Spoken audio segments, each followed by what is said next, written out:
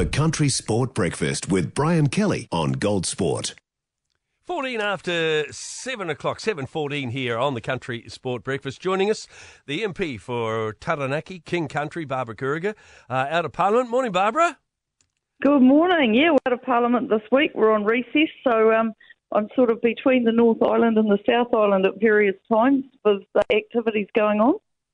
Activities going on. There's been a bit going on in the House in the past week or so too. I hope you've come through the bullying and everything else that goes on okay. Oh, look, I haven't experienced any bullying in Parliament since I've been there, but it's unfortunate that these bullying is not a nice way to go. But look, I think I also feel for these families of the people as they get involved in these discussions. So it's a pretty hard life for some people. Yeah. There's never a dull moment in politics, really, is there? No, never. That's why you love it? Oh, I do. I love it. There's always something going on, something to solve, and some things take longer to solve than others. So, yeah, no, it's great. But it's great. Look, I really enjoy my role in agriculture because it gets me out and about, gets my feet on the ground, and people just say it as it is out in rural New Zealand, and I love that. One subject that it's close to your heart, and really it's close to every New Zealander's heart, is feeding the country, pasture to plate, and the subject of fertiliser. Yes, exactly.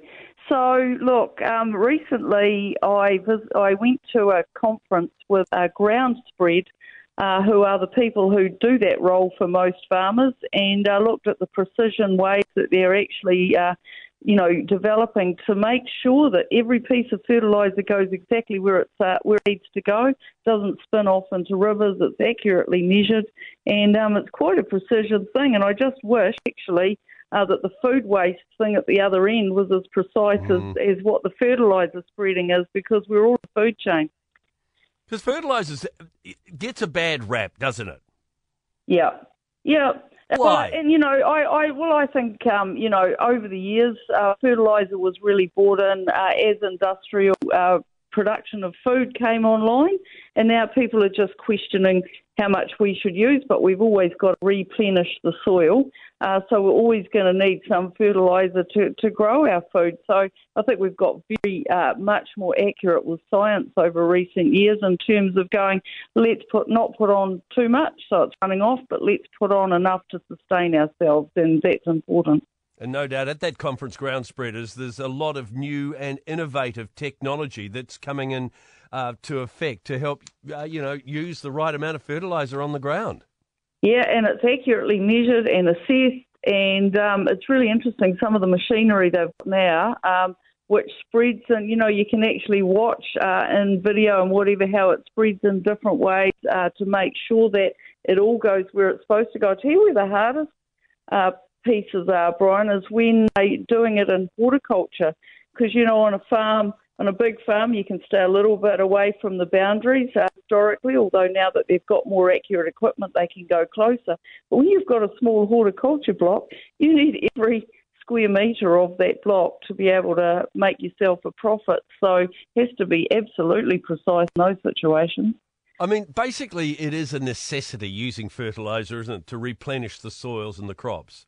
Yeah, you can't keep taking from nature and not giving back, and It's absolutely a requirement. I mean, it's the same, just even if you bring it right back to the home gardener, you've still got to replenish your soil if you're growing some lettuces and tomatoes and whatever, don't you? Exactly. You can't keep taking from nature because nature's a cycle. Yeah, absolutely. So if there was one message, we need the nutrients in the soil, what would it be, Barbara?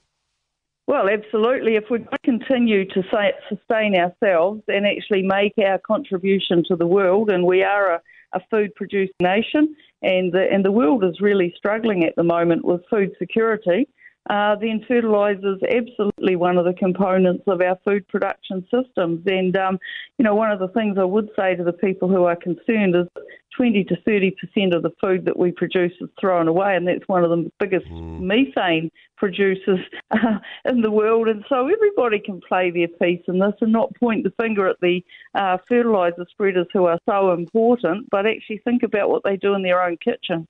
And as National Party spokesperson for agriculture, you're out and about. What's the feeling like on the farms that you're visiting? Look, I think, some people have been hit pretty hard this winter and early spring with wet weather, and there's more coming.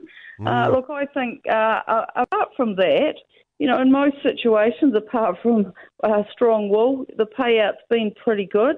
The interest rates up until now have been pretty good, and normally that would have made very happy farmers. But just feeling targeted with a whole range of different regulations, and I think we've got to flip this whole thing on its head and stop putting unworkable rules down from the top and start. I've seen some great work going on in catchments over recent times where they're working it out from the ground up, and actually that's where we find out the results of the work we do and what's happening. And so I think we just need to give farmers a bit of a break from all this regulation that's strangling them.